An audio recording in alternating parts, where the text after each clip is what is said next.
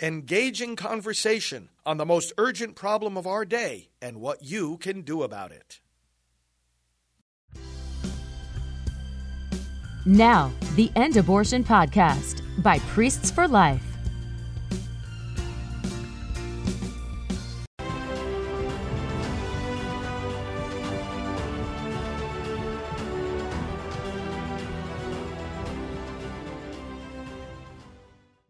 Hello and welcome to Pro-Life Primetime News. Today is Friday, July 28th. I'm Leslie Palma. And I'm Teresa Watson. We're so happy you've joined us tonight. In our top story, our guest, Beth Vanderkoy from Greater Columbus Right to Life, will talk about two upcoming votes in Ohio that are a matter of life and death. Police in D.C. are looking for abortion activists who assaulted pro-lifers outside Planned Parenthood there, and an arrest warrant has been issued for a Michigan abortionist who allegedly ran over a pro-lifer in Saginaw. I'll have those stories and more in Abortion in the News. A trial date has been set in the Justice Department's classified documents case against former President Donald Trump, and presidential hopeful Ron DeSantis is scaling back his campaign staff. I'll have all the goings-on inside and outside the Beltway in political news in a nutshell. At the end of our show, you'll meet Pastor John Lewis, who will tell us about a very special baby save outside of Planned Parenthood in Memphis. You won't want to miss it. Abortion advocates in Ohio learned on Tuesday that they submitted enough valid signatures to place a proposed amendment on the ballot for the general election on November 7th. The amendment would invent a right to abortion in the state constitution, and by virtue of its very careful wording, will eliminate parental rights and other checks on abortion. But there's a special election in Ohio coming up in just 11 days, and the outcome could impact the November 7th ballot referendum.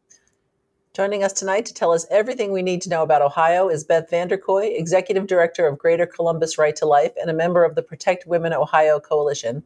Welcome to the show, Beth. Well, good evening, and thank you.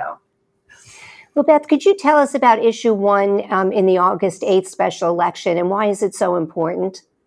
Oh, absolutely. So Issue 1 on August 8th will give Ohio voters the opportunity to decide if Ohio should continue to be the easiest state in the nation for special interests and extremist groups to use paid signature gatherers and deceptive ad campaigns to gain constitutional guarantees of their woke agenda.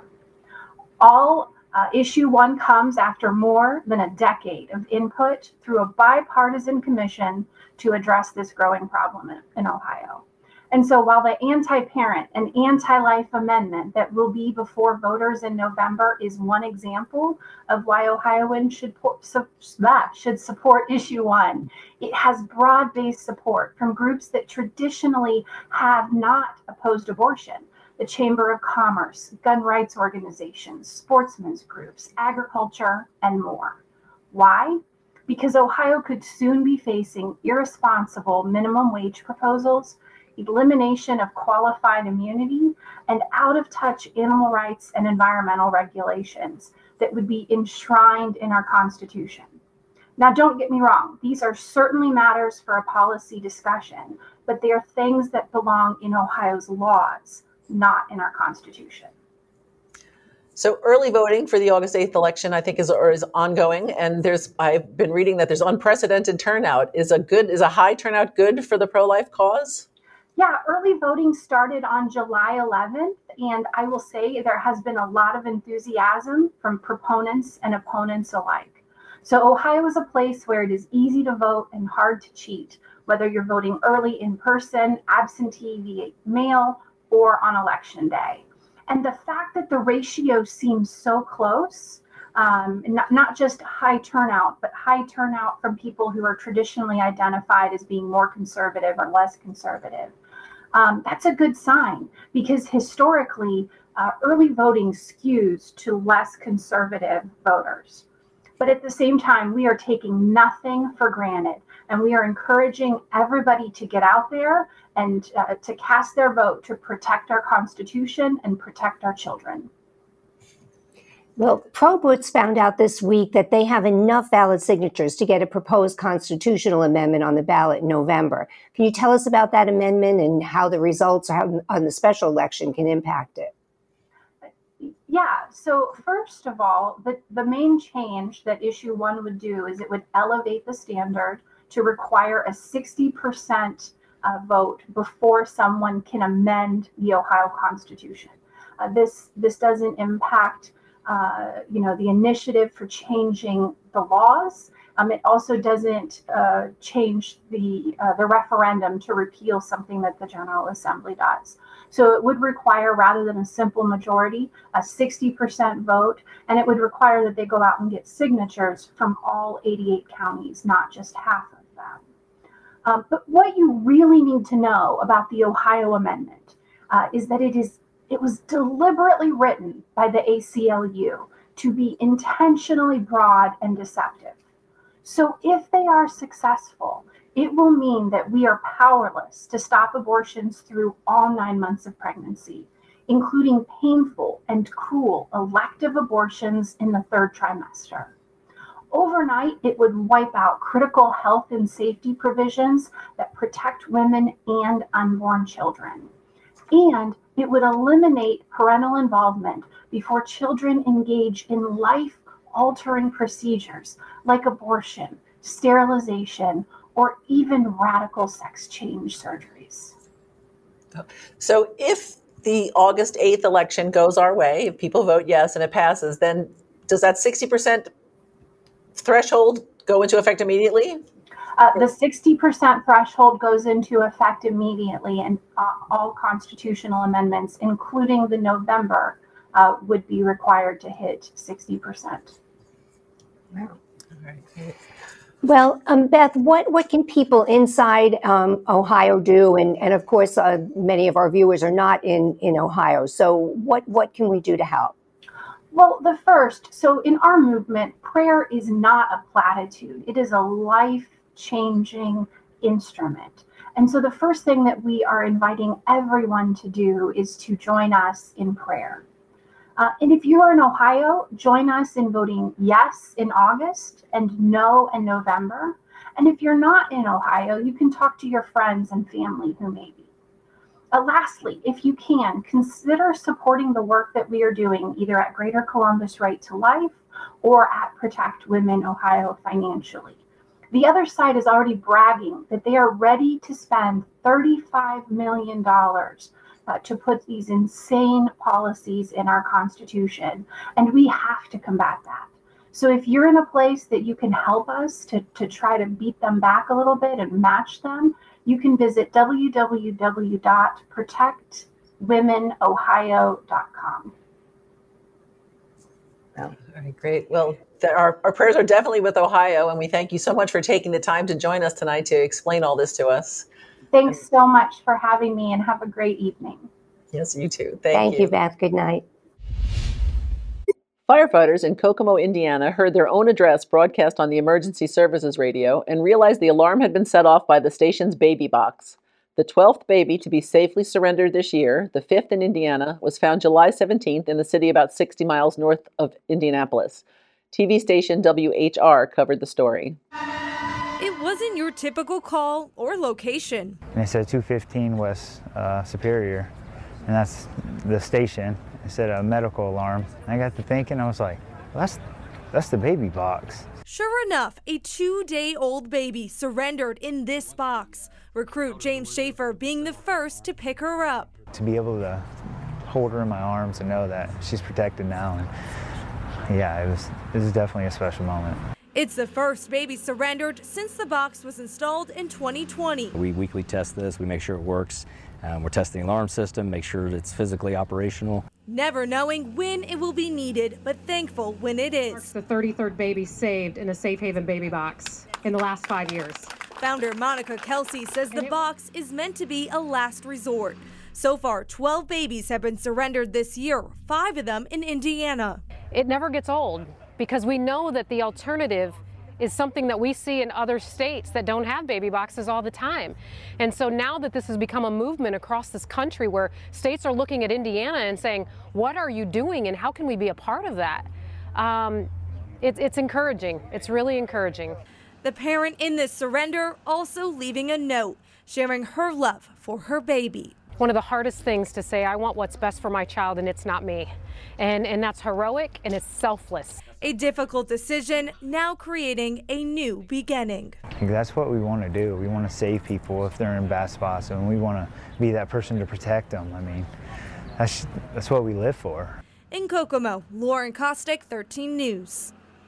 An arrest warrant has been issued for a Michigan abortionist who police say ran over a pro-life activist with his car. 88-year-old Theodore Rommel broke Mark Zimmerman's leg by running over it and then backing over it a second time. Police were called to the scene of the June 23rd incident, but despite the corroboration of 4 eyewitnesses, Rommel was not taken into custody that day. Zimmerman joined us on Pro-Life Primetime News to talk about the incident, and Michigan pro-life activist Lynn Mills was in touch to let us know that Rommel once hit her with his car, and he was arrested and charged that time. He was sentenced to just 6 months on probation. We'll be keeping an eye on the Saginaw story.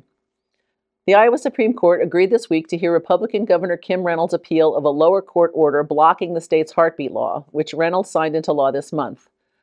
I look forward to continuing to defend the heartbeat law and protect the right to life in court, State Attorney General Brenna Bird said in a statement. Baltimore is moving to position itself as an abortion-friendly destination. Mayor Brandon Scott and the Baltimore Civic Fund announced this week that it will give grants up to $30,000 to abortion businesses to allow them to hire more staff and help more out-of-state women pay for travel expenses so they can abort their babies in Charm City. Some of the women calling New Mexico's new taxpayer-supported hotline that helps them find abortion businesses are being referred to the Satanic Temple, which recently opened what it describes as the world's first religious abortion clinic. The New Mexico Alliance for Life made the discovery, which left its executive director, Elisa Martinez, wondering if people were being told they were being referred to a satanic ritualistic abortion center.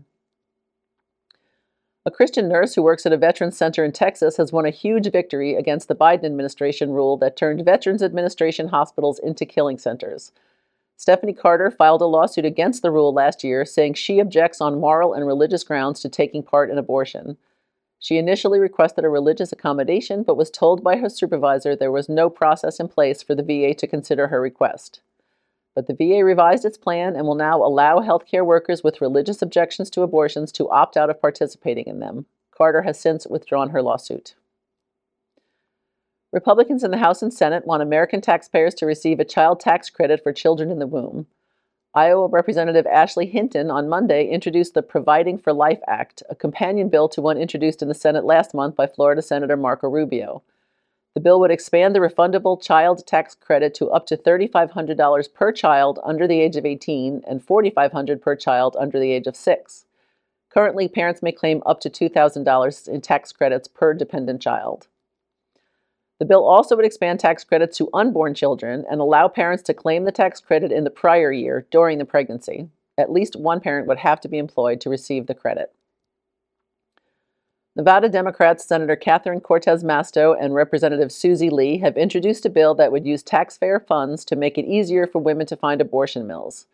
The Reproductive Health Patient Navigator Act seeks to establish a federal grant program that would give money to abortion funds and community health clinics that make it easier to access, quote, vital health care services.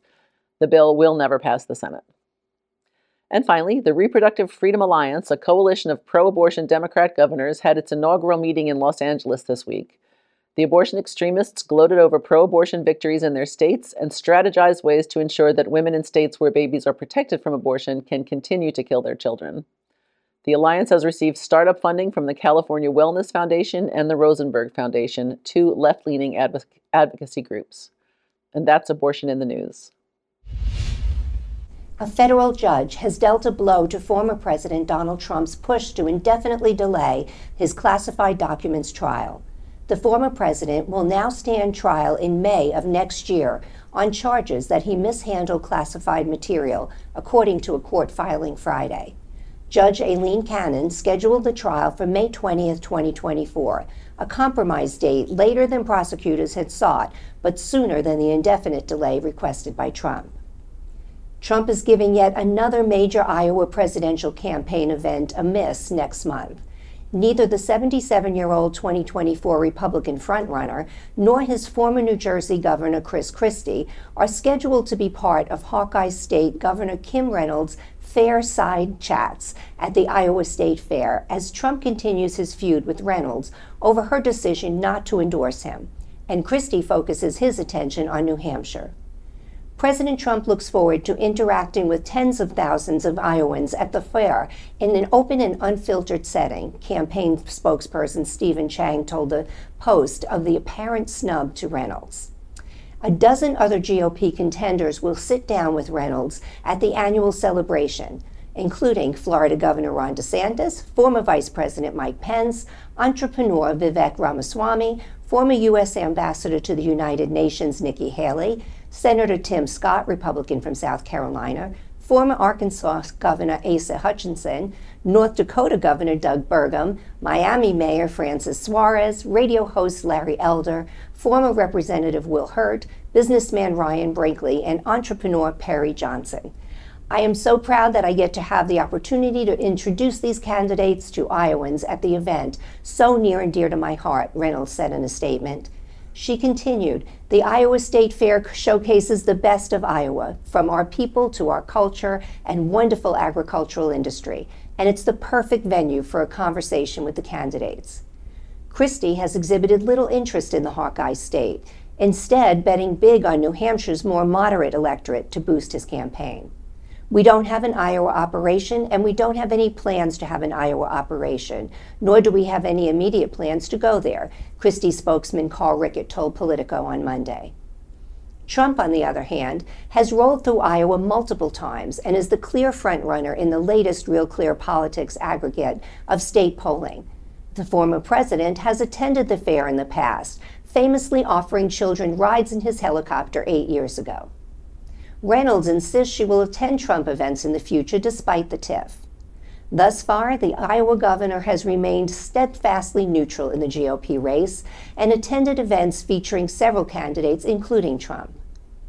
Nobody is entitled to this nomination, DeSantis told conservative Boston radio host Howie Carr earlier this month. You have got to earn the nomination, and doing things like the Family Leader event in Iowa, doing things like debates, they're important parts of the process. The Iowa State Fair is scheduled to run from August 10th to the 20th, while the Republican caucuses have been set for January 15th, 2024. Donald Trump, Ron DeSantis, Tim Scott, Vivek Ramaswamy, Nikki Haley, and Chris Christie all appear to have met the qualifications to attend the first GOP primary debate next month in Milwaukee, after having reached the polling thresholds set by the Republican National Committee, and the candidates say the fundraising requirements too. Missing from that list so far is former Vice President Mike Pence, though Pence insists he will have enough donors to make the debate and has already drawn enough support in early polls. The RNC announced criteria in June that the candidates must meet on polling, fundraising, status, and pledging in order to earn a spot on stage on August 23rd. Candidates have until 48 hours before the debate to qualify. The party has not yet publicly confirmed which candidates have qualified, though officials have said which polls are eligible to qualify candidates. Donor numbers so far are based on campaign statements alone. What remains uncertain is who all will participate in the debate, set to be aired by Fox News. With more than half of the major Republican candidates, including Pence and former Arkansas Governor Asa Hutchinson, still working to qualify, frontrunner Trump has repeatedly signaled he will not attend his party's first debate, saying as recently as last week on Newsmax, "If you're leading by a lot, what's the purpose of doing it?" Ron DeSantis' campaign, meanwhile, has fired more than 40% of its original staff, a house cleaning that comes after concerns about how fast it spent money during its first 6 weeks. All told, 38 staffers have been let go from the campaign since its May 24th launch.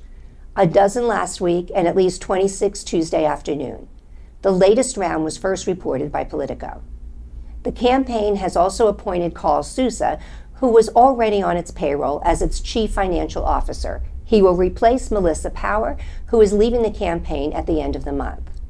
Following a top-to-bottom review of our organization, we have taken additional, aggressive steps to streamline operations and put Ron DeSantis in the strongest position to win this primary and defeat Joe Biden, Janera Peck, DeSantis' campaign manager, said in a statement.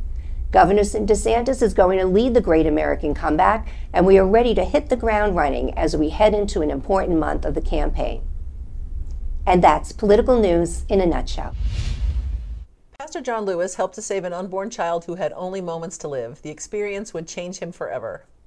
It all happened in July 2021 when Pastor Lewis was standing in front of a Planned Parenthood in Memphis, Tennessee. We have Pastor Lewis with us tonight to tell us the details. Welcome to the show, Pastor. Hello. So, Pastor, thank you. Hi. Thank you so much for being with us tonight. Can you tell us the circumstances that led to you meeting Brandon and then his fiancee, Haley? Sure. I was standing on the sidewalk in front of Planned Parenthood in Memphis, Tennessee, and I noticed a gentleman sitting over next to the building in his car, sitting halfway out of his car, his feet on the ground, and I knew that that was most likely an abortion, and the female was inside, and I hesitated to just ask him to pray with me, and it's what I felt like I needed to do. There were 3 or 4 escorts going back and forth, and just kind of like sharks, just making sure that I didn't talk to him. And I finally said, I don't know what I'm waiting on. And so I said, hey, sir, this is Pastor John. Can I pray with you today? And he immediately turned, looked up at me and said, I'm never going to turn down a prayer. And so he walked right through every one of those escorts and walked over to me, shook my hand, had a very warm personality, although a bit somber, and told me that his fiance was there for an abortion. Her name was Haley. And I began to talk to him about how God had a plan for him as the protector of that family, a plan for Haley, a plan for the baby. And he began to text on his phone, and I thought he wasn't paying any attention to me.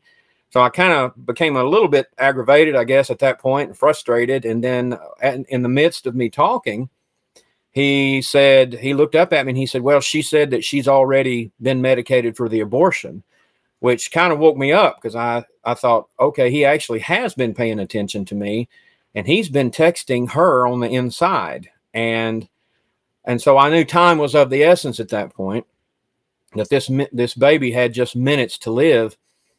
And I began to talk to him about, as a man, calling to the man in him to protect, to provide for that baby, that it was his child. And he was very intensely listening. And what I didn't know is that on the inside, Haley was going through her own struggle. That night, I didn't know this until literally months later, that she had prayed the night before with tears in her eyes at her home for someone to be there on the sidewalk to tell her there was another way, to tell her that this was wrong, to take the life of her child. And it's surprising how often we hear that on the sidewalk. And as the lady was coming in, the nurse was, I hesitate to call them nurses, but technically I guess they are. She was coming in to give her the medication that would stop the heart of the baby. She got a text from Brandon on the outside, and he said, hey, there's a guy out here that you need to talk to. His name's Pastor John. And instantly she said later that she knew that God told her that this is the person you prayed for last night. Get out of here. And she immediately told him that she couldn't go through with it. And they, very frustrated, we've heard it so many times, they get nasty and very frustrated. They escorted her to the front of the building. And as they're doing that, I'm still calling to Brandon, and he said he didn't want her to have the abortion, that he wanted to be a father to the baby. And I said, well, why does she think she needs to have it? And he said, she doesn't think I'm going to be here to raise it. And I went for broke, and I said, I'll tell you what you do, Brandon. And I said, you go in there in front of God, the doctor, the nurses, the other mothers, everybody, and you pledge your fealty to her, your allegiance, and your love for her. And you tell her that you're not going anywhere, that you are going to protect and provide for them, and that you will always be there. And he looked at me real intensely, and I thought I didn't know if he was listening or if he was getting aggravated at what I was saying. And he said, that is exactly what I'm going to do, which surprised me. And he turned, and just as he turned to go inside, Haley comes around the corner of the building with her hands over her mouth, just like that, and crying. And they met in the middle of the parking lot.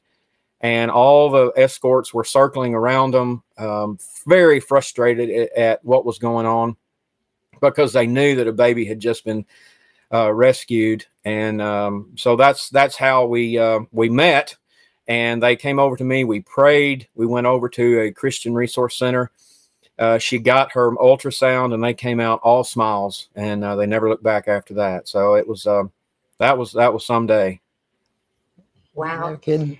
Well, you couldn't have scripted that any better, Pastor. That was quite an amazing story. So did you hear from the couple after that initial encounter?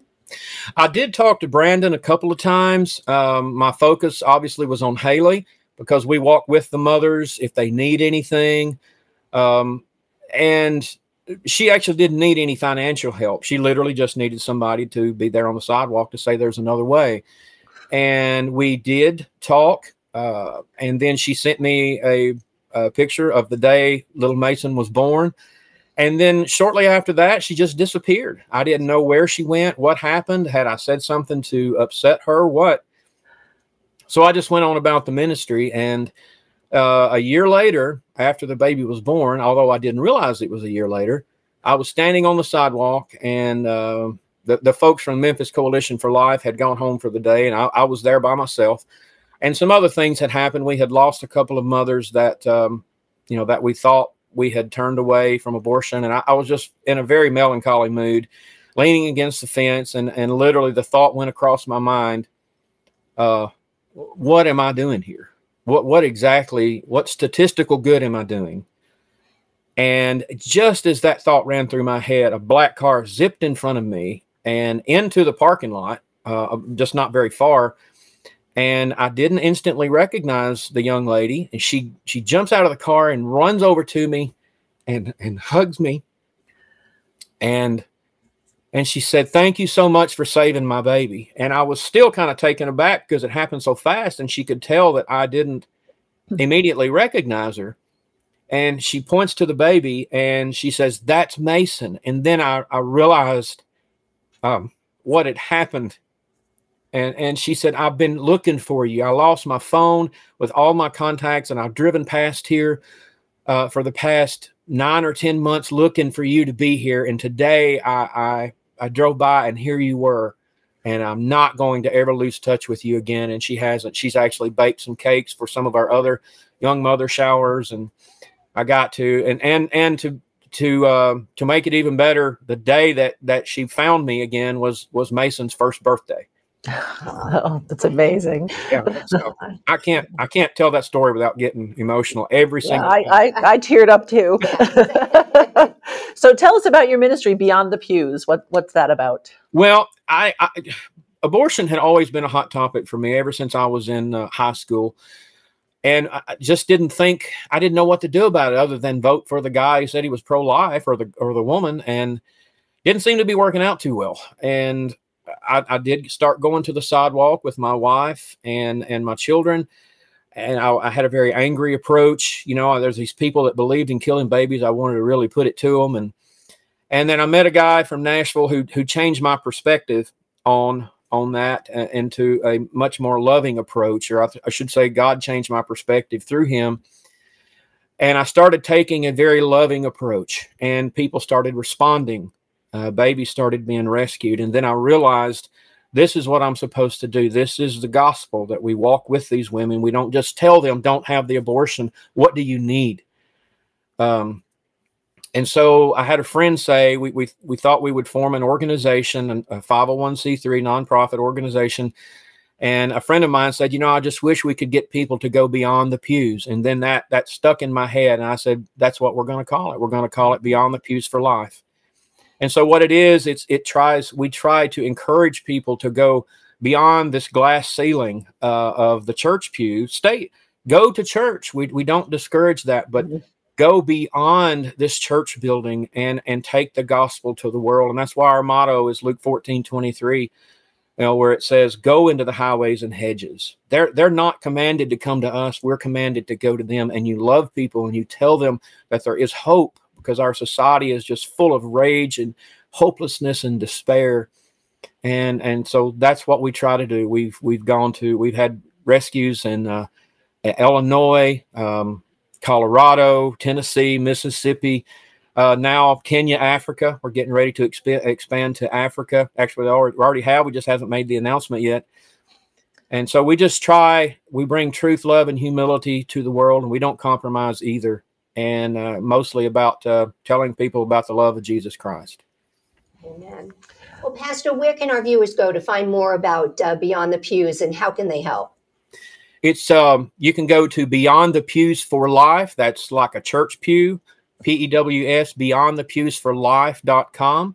You can email me at info@beyondthepuesforlife.com, or you can call me or text me at 901-409-5000. I would be glad to talk to you, and I don't mind my number being out there at all. So that's how you can get in touch with me, and I can definitely be glad to hear from everyone. Even if it's an encouraging word, I'd be glad to hear from you. All right. Well, thank you so much for joining us tonight. And we at Priests for Life are so grateful for the life and soul-saving work you do every day. Thanks so much for being here. Thank you. And I appreciate you. Good night. Good night. Thank you so much for joining us on Pro-Life Primetime News, produced at Priests for Life headquarters in Titusville, Florida. We hope you will tune in every Friday at 9 p.m. Eastern Time.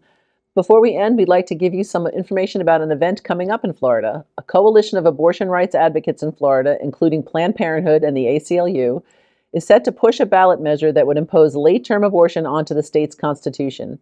If enough valid signatures are collected by February 1st, 2024, the issue will be put on the statewide ballot in the November 2024 election. It is important to alert your family and friends and encourage them not to sign the petition. To stop this effort from succeeding in Florida, we ask you to spread the word about an activism and campaign workshop co-sponsored by Priests for Life and the Leadership Institute. The event is on August 5th from 8:30 a.m. to 4:30 p.m. in Kissimmee, Florida, and is free of charge. For information and to sign up, please go to endabortionfl.us and sign up at the link on the page. We'd love for you to attend the event, but even if you are unable to, if you could please spread the word to people who may be interested. If you like our show, please support us by making a donation to prolifegift.org.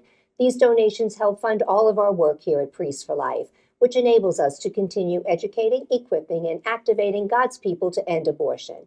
For all your pro-life news updates during the week, please follow us on Twitter at Pro-Life News Show. I'm Teresa Watson, Executive Manager. I'm Leslie Palma, Communications Director. Remember, life is the only choice. This has been the End Abortion Podcast. To learn more, to help end abortion, and to connect with us on social media, visit endabortion.net.